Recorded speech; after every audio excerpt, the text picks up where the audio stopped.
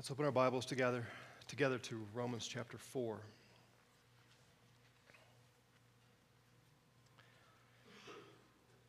Before I read the text to you, I want to draw your attention to a couple of things. The apostle has been laboring justification by faith alone. And the entire chapter 4 is devoted to that teaching. Why? Why does he spend so much time expressing, illustrating, focusing on justification by faith alone? I don't know if you noticed, but let me point out to you how this is structured. Chapter 3, verse 27, Paul asks, "Where is boasting?" Chapter 4, verses 1 and 2, Abraham has no boast. You have no boast. Nobody has a boast. We are unrighteous before God in our own works. Chapter 3, verse 28, he says, "We maintain a man is justified by faith apart from works." Chapter 4, verses 3 through 8, Abraham and David are illustrations from the Old Testament of men who understood and who were told they are not righteous in their own works. They are unrighteous. They are justified only by grace. Chapter 3, verses 29 and 30, he asked the question, is God the God of the Jews only, or is he not also the God of the Gentiles? And he answers the question. He's the God of both Jews and Gentiles. He will justify Jews, he will justify Gentiles, he will justify everybody solely on the basis of their faith, not their works. And our text today, verses 9 through 25 of chapter 4, illustrate that God is the God of Gentiles as much as Jews, and we're all in the same place. We are all unjust before God, and we must be declared righteous, and only through faith will we be declared righteous. And as I read the text to you, I want you to listen for how many times Paul uses the word counted or credited righteous over and over again. Why? Why is he so concerned that the church at Rome understands that righteousness comes only by faith? It's because everything he said in the first 3 chapters is still true. We are unjust.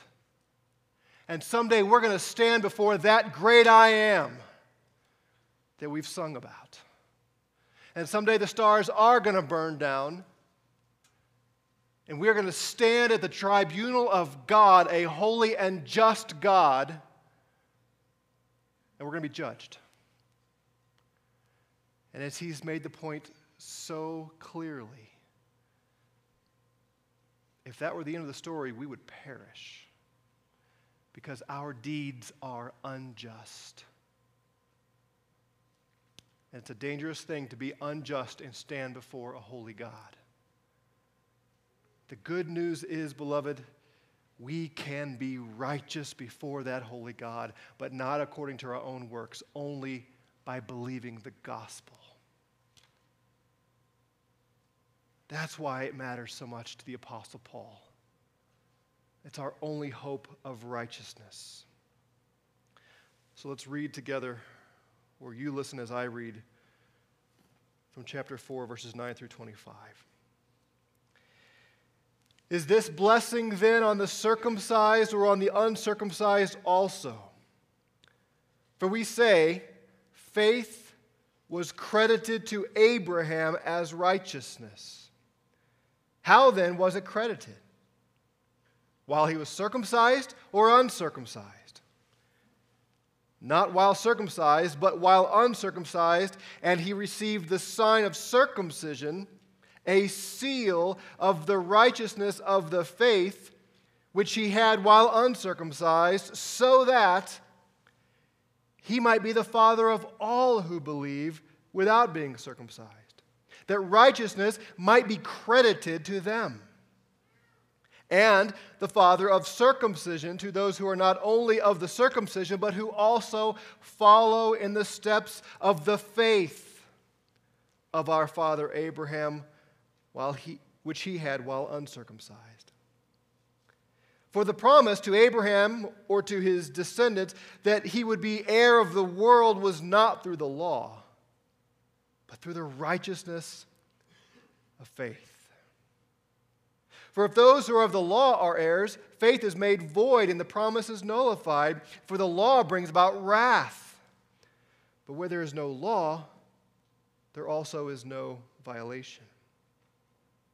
For this reason it is by faith, in order that it may be in accordance with grace, so the promise will be guaranteed to all the descendants, not only to those who are of the law, but also to those who are of the faith of Abraham, who is the father of us all. As it is written, a father of many nations have I made you, in the presence of him whom he believed, God, who gives life to the dead and calls into being that which does not exist. In hope against hope he believed, so that he might become a father of many nations according to that which had been spoken, so shall your descendants be. Without becoming weak in faith, he contemplated his own body, now as good as dead since he was about 100 years old, and the deadness of Sarah's womb. Yet with respect to the promise of God, he did not waver in unbelief, but grew strong in faith, giving glory to God, and being fully assured that what God had promised, he was able also to perform. Therefore, it was also credited to him as righteousness. Now, not for his sake only was it written that it was credited to him, but for our sake also, to whom it will be credited as those who believe in him, who raised Jesus our Lord from the dead, who was delivered over because of our transgressions, and was raised because of our justification. I confess to you, as I tried to sleep last night and woke this morning, there was a thought of, in light of what Dan and Jenny are going through, do we change course this morning?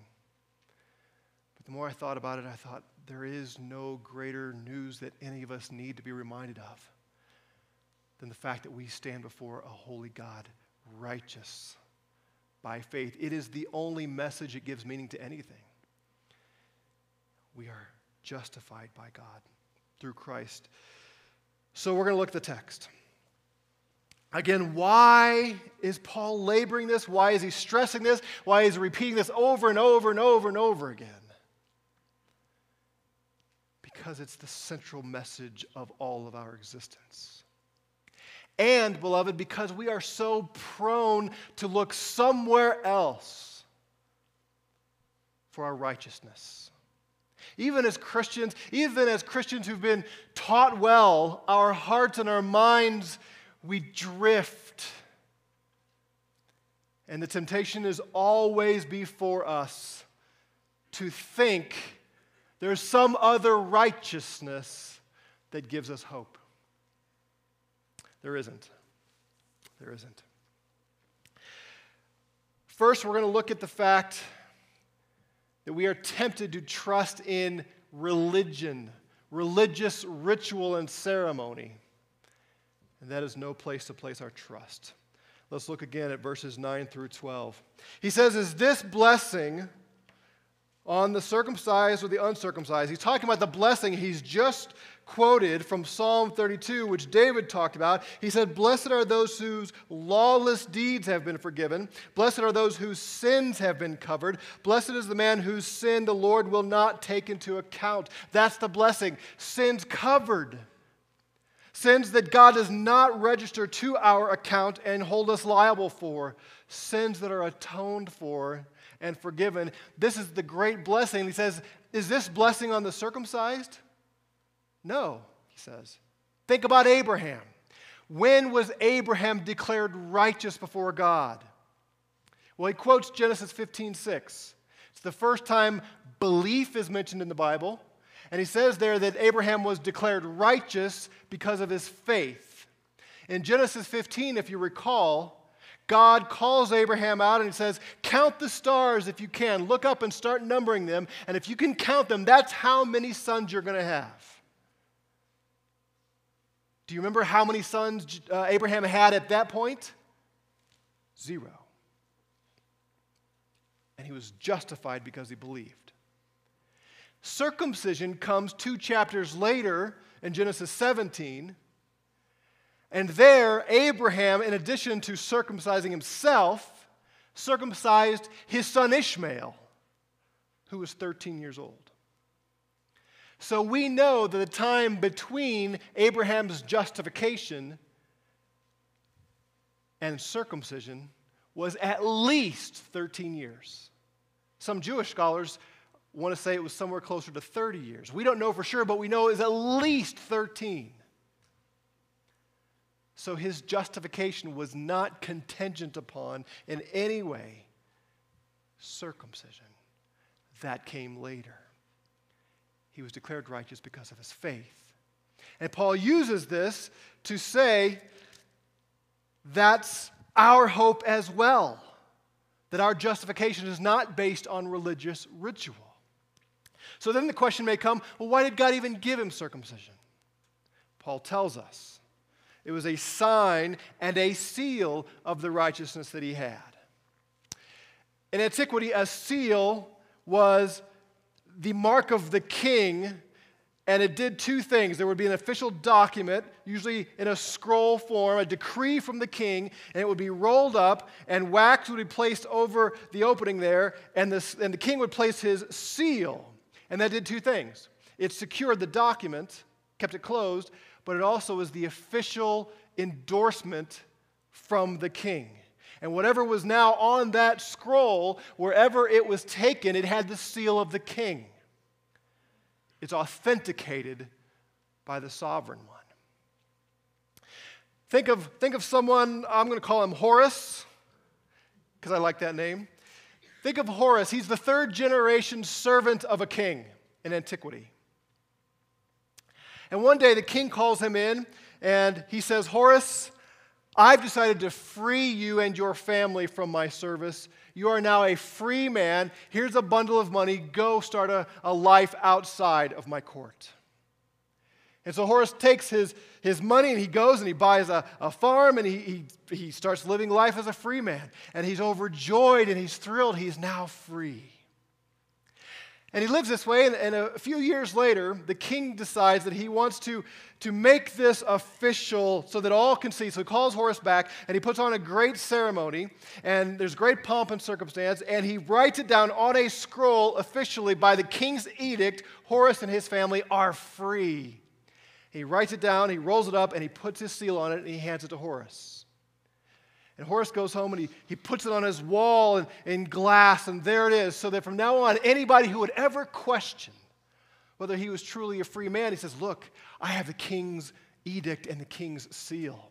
And as he walked through the living room day after day, week after week, he could look up and see that sign, that seal from the king himself. He's a free man. Now, his freedom has nothing to do with that scroll. He's free because the king declared him free. But now he's been given something to remind him and everybody else that he is free. That's what circumcision was. Circumcision didn't make Abraham righteous, didn't make any of his offspring righteous, but it was God's seal, the divine edict stamped on his person saying, you are righteous and I will keep my promises to you. You have a mark in your own flesh of this. He also calls it a sign. Whenever God gave covenants, he gave signs to accompany those covenants. Remember when God destroyed the world in the flood? With the exception of Noah and his family. At the end of it, he put his sign in the heavens, the rainbow in the sky, as a sign to signify he would never again destroy the earth with a flood. When he made Israel his unique people and separated them, he gave them the sign of the Sabbath. And he said, because I've separated you, I want you to separate this one day a week to remind you, to signify that I have set you apart. A sign is not the thing itself, but it points to something other than itself. Every year when Krista and I and the family drive to St. Louis to see our family there, we get a couple hours or so into the journey and there's a sign that says St. Louis 540 miles. And oh, how we wish that sign was the thing itself, because then we would be there. But instead it's pointing us in the direction of St. Louis, which is still hours and hours and hours away. When I sign my signature, that signature is not me, but it represents me. It is my mark that authenticates whatever it is that I'm signing. Tiger Woods gets paid, well, he used to get paid, obscene amounts of money to wear a little swoosh on his shirt and his cap and his shoes. Hundreds of thousands and millions of dollars to do that, because that was the insignia, the sign of Nike. He didn't get paid obscene amounts of money to wear a little apostrophe on his shirt, because that doesn't signify anything. Didn't mark out anything as special. Signs point to something beyond themselves. Paul here tells us that circumcision was a sign of the righteousness that Abraham had, but he received righteousness not on the basis of the sign, but on the basis of his faith in what God had promised to do. And the same is true for all of us. And Paul says here, he is the father not only of the circumcised, that is the Jews, but he's the father of the uncircumcised, that is the Gentiles, so he can be the father of us all. Do you ever sing the song at camp? Father Abraham. You knew where I was going already. He had many sons and many. Come on, get your hands. Sons had father. Everybody now. I am one of them, and so are you. So let's all praise the Lord. Right arm, right? You know that song? Some of you don't know that song. You need to be taught that song. Go talk to one of our Sunday school teachers, Mike Rogues or Troy, somebody, and ask them to teach you that song. It's true. You have as much right. In fact, if you are a believer in the gospel, you have a more accurate claim to being a child of Abraham than an unbelieving Jew. Because when God made that promise to Abraham that I'm going to give you more descendants than there are stars in the sky, though he fulfilled that literally and physically in the nation of Israel, that was just a picture. That was just a foreshadow. You and I, as believers, we are the ultimate fulfillment of that promise. We are children of Abraham. I am one of them, and so are you, if you believe the gospel. He is our Father in the faith. Do you know what a father is in the Bible? It's far more than merely the biological ancestor, more than the physical cause of pregnancy. Whenever the Bible speaks of father, it's usually talking as much about what you do as the genetics.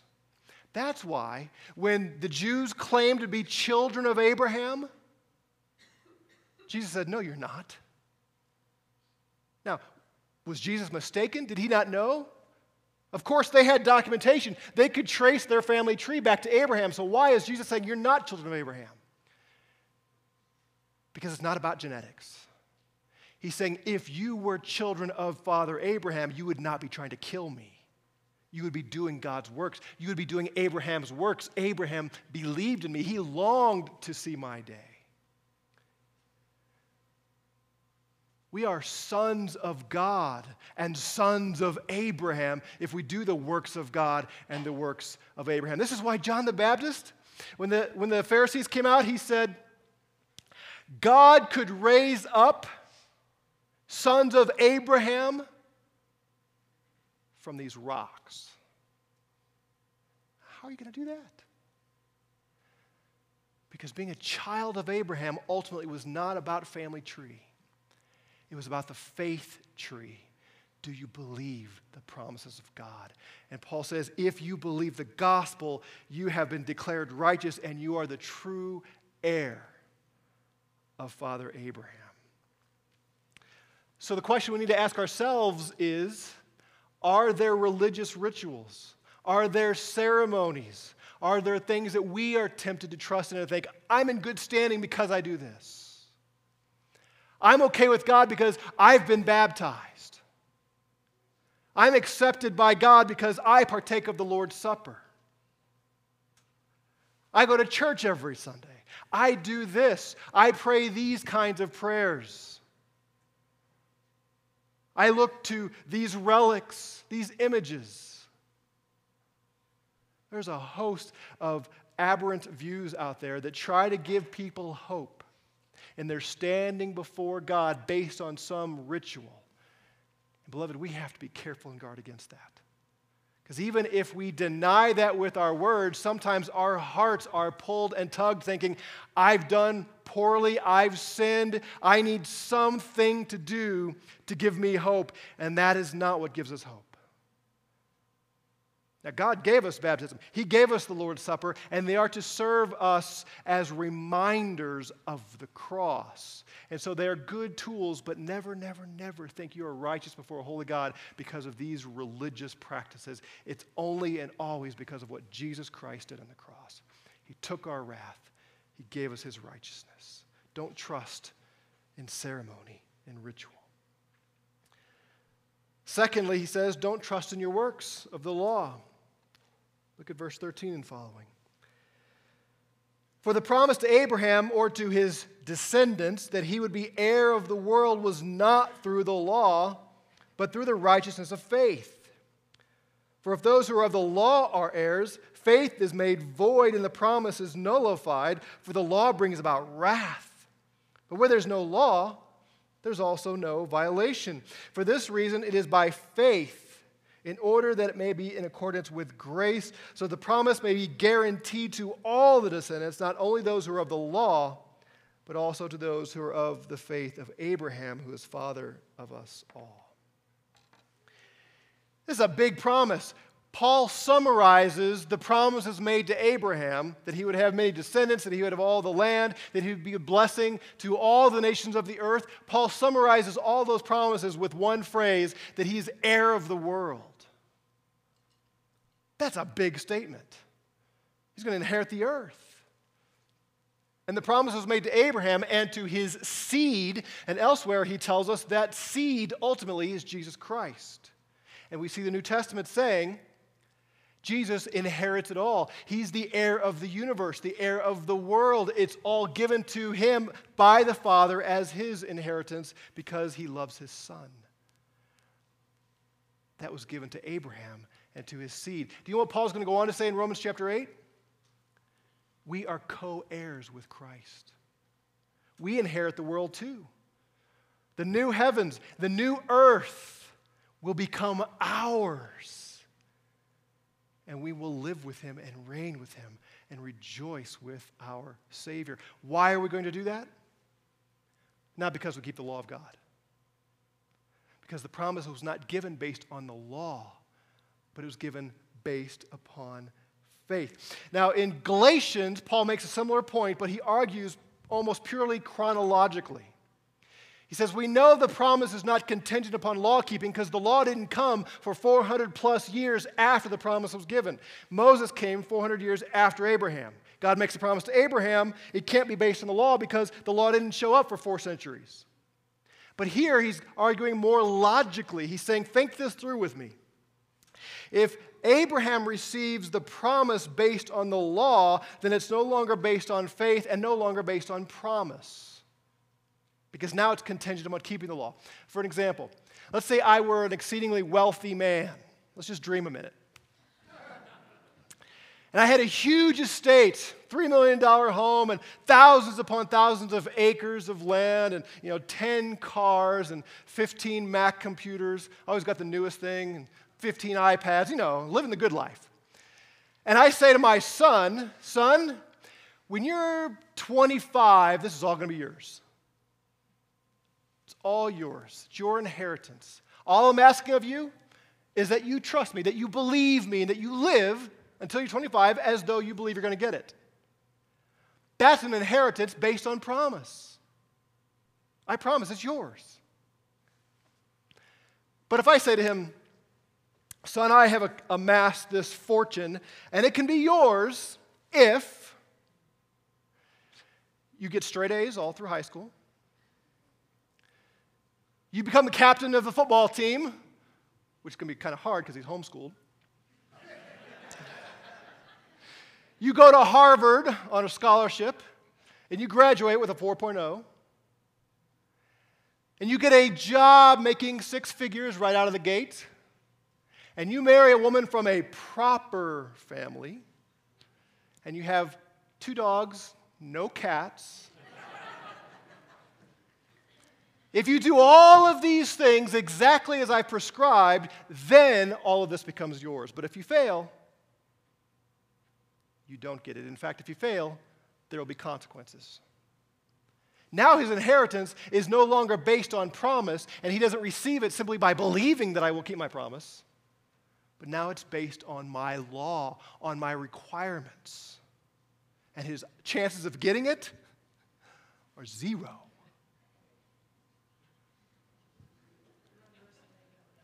Oh no, I know him quite well. That's the point. He says, he didn't say that we would be heirs of the world through the law, but through the righteousness that is by faith. Though if those who are of the law are heirs, faith is made void. It's not according to faith anymore. And it's not according to promise. It's no longer the Father saying to the Son, I promise this to you. But now it's if then. If you do this, then this is your reward for it. And then he argues another way. In verse 15 he says, or at the end of verse 15, where there is no law, there's no violation. Now, don't rip this out of its context. He's not saying that Abraham was sinless. He uses a very specific word here. It's translated in the NAS as violation. Some of your translations probably have transgression. It's a Greek word parabasis, and it's specific to a transgression, a stepping across of a known law. This is not sin in general. This is not just Gentile people who don't know any better, quote unquote, who are just doing what they naturally do, which offends God. This is someone who has the commands of God and who crosses over and breaks that commandment. And he's making a very specific point. If the law was not given to Abraham, which it wasn't, that came again 400 years later, Abraham was not guilty of breaking the law. If God had said, here's the plan, here's the contingency, keep my law and you'll receive the inheritance, then he would be doomed because he wouldn't keep the law like anybody else. He wouldn't keep it. But if there's no law in question here, then Abraham is not judged guilty by that law where God has to punish him. Rather, he can promise the inheritance and give him the inheritance because it's based on his promise, not on law keeping. He's simply bringing forward here what he said at the end of chapter 3. The law brings sin. It points sin, and where there is sin, there is wrath. If our hope is based on law, we have no hope. But if there's no law to be dealt with, then it can be God's grace and his promise. And that's exactly what he says. The law brings wrath, but there's no law in question here, so there's no transgression of the law. Therefore, God can be the promise keeper. Verse 16, for this reason it's by faith, in order that it may be in accordance with grace, so the promise will be guaranteed to all the descendants, Jew or Gentile, who believe. That's good news. And so my question to us is, are you looking to receive God's goodness by keeping his laws? By your good works? Do you think that God's blessing to you, your inheritance, is contingent upon keeping His commandments? If you do, you're missing out. It's not based on keeping His commandments. It's based on His promise and His righteousness that He gives you and me because we believe the gospel. That's good news. As soon as we start putting our works into the equation, we've lost all hope of receiving the inheritance. Because just like Gabe, you're no better. You're not going to obey God such that He says, you deserve my blessing now. It's on faith, by faith, and faith alone. Don't trust in your own efforts. And then he says, don't trust in what you can see. Speaking of the Father of us all, verse 17, as is written, the Father of many nations I have made you. That's you. You and I are the nations that He promised him. In the presence of Him whom He believed, God. God who gives life to the dead, who calls into being that which does not exist. In hope, against hope, He believed, so that He might become a father of many nations according to that which had been spoken, so shall your descendants be.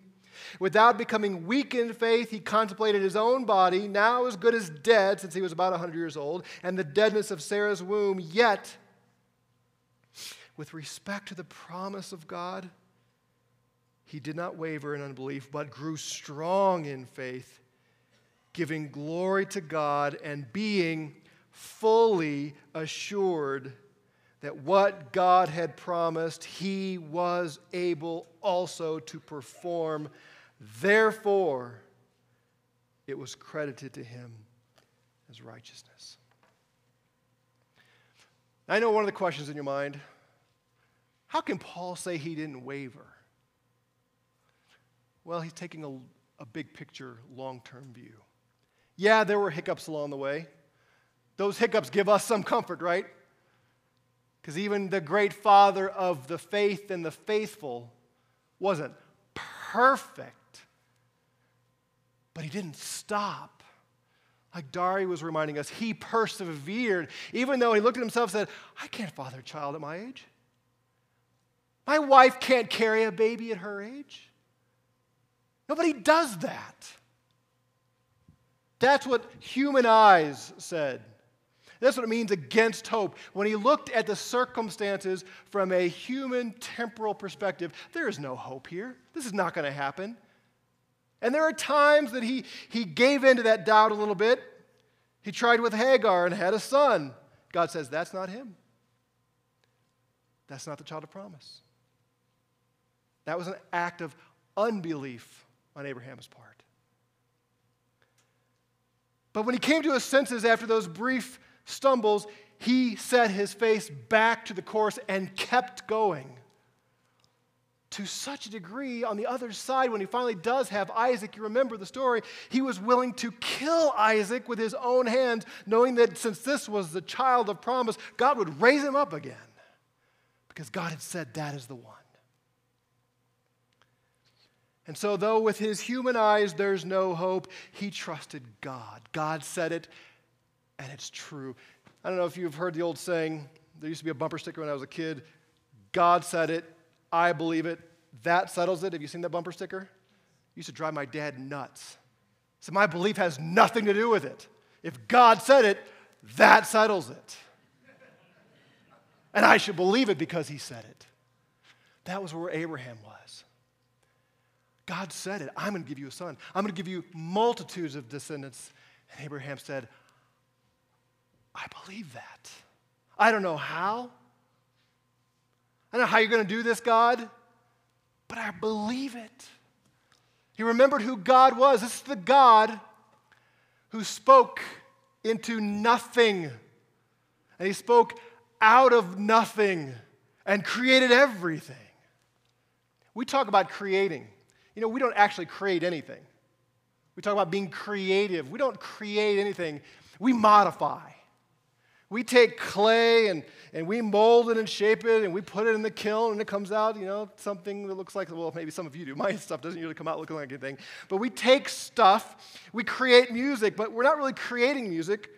We take the 12 notes of our tonal system here in the West and we modify and put them together in different ways and it sounds like something. But we don't actually create. God creates. God looks out and there's nothing to see because nothing is. And he says, universe be. And it is.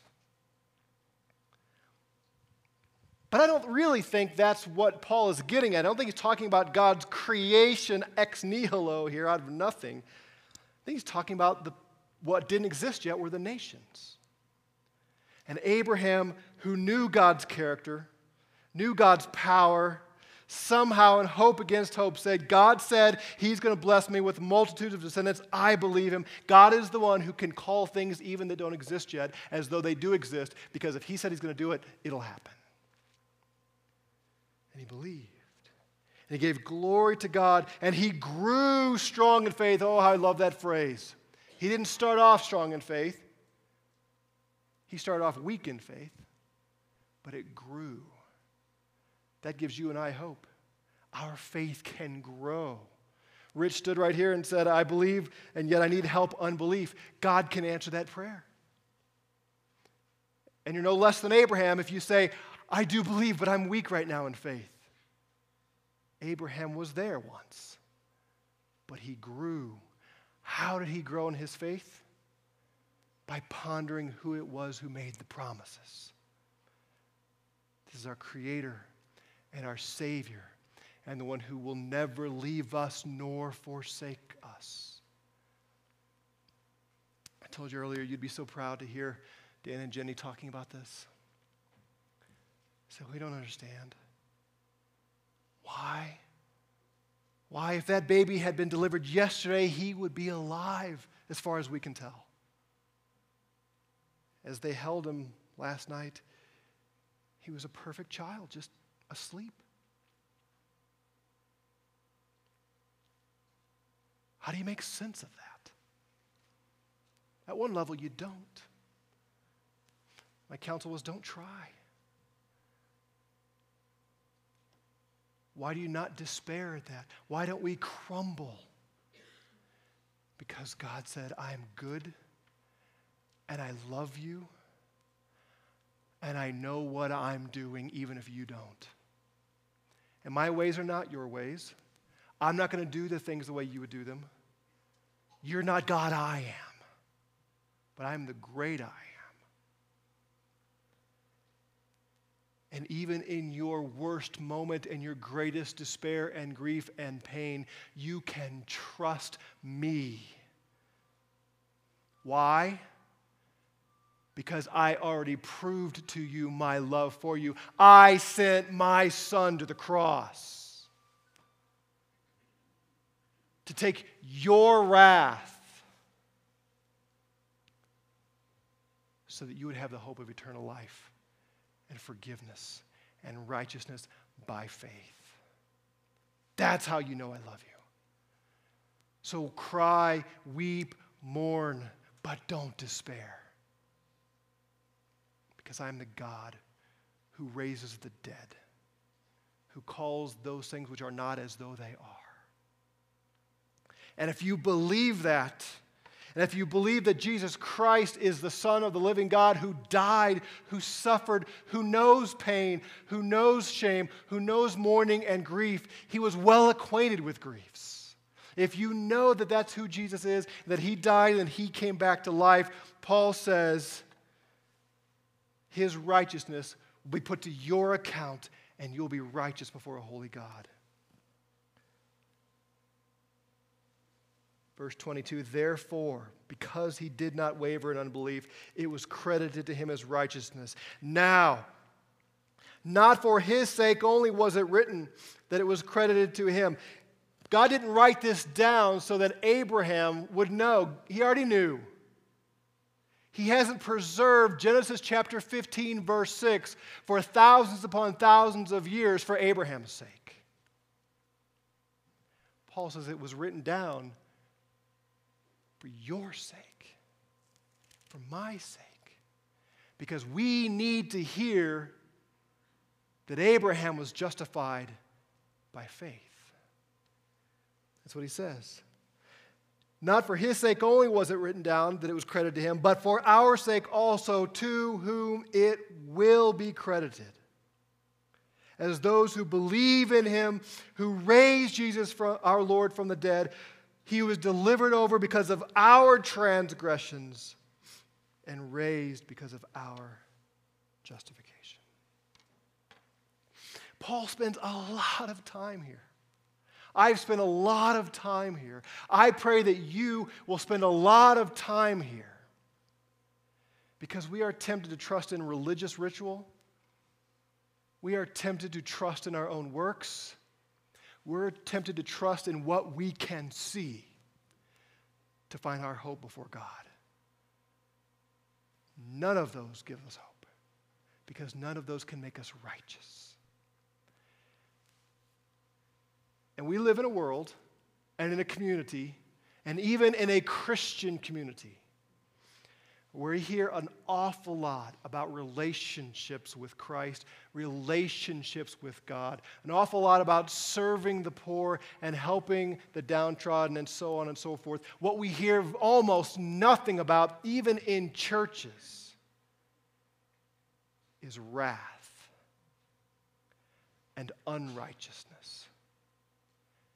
And that there is only one key that unlocks the door that leads to eternal life. And the only key is faith in the work of Christ.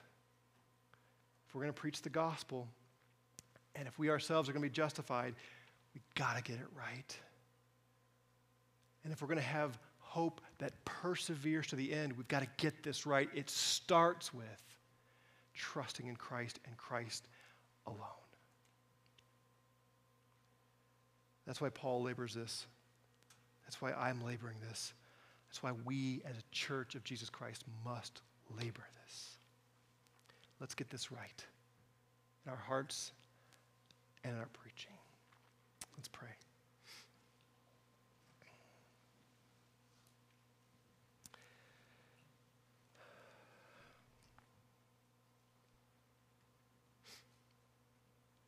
Our Father, we thank you for your word that gives us hope. Your truth that gives us hope when our own eyes look at things that seem hopeless.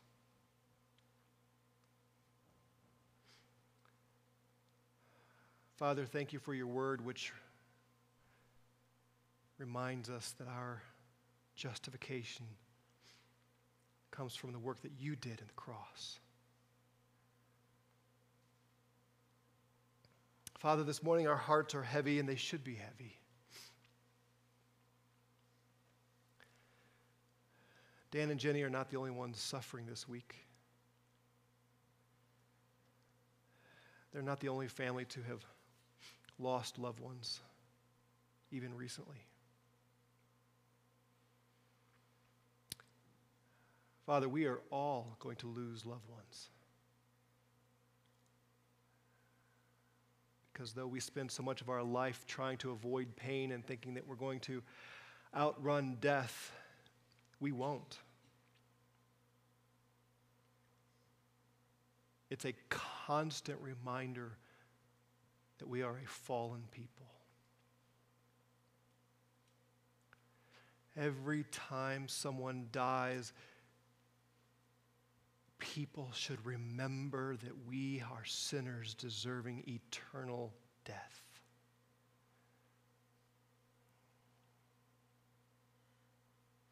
It's the wages of our sin. Father, may we as Christians not be those who pretend that this is easy or that we can escape. And yet may we be people who have such a profound, lasting joy, even in the midst of sorrow, because we know death is not the end. For we who are in Christ, death is the very painful and ugly doorway that leads to eternal life.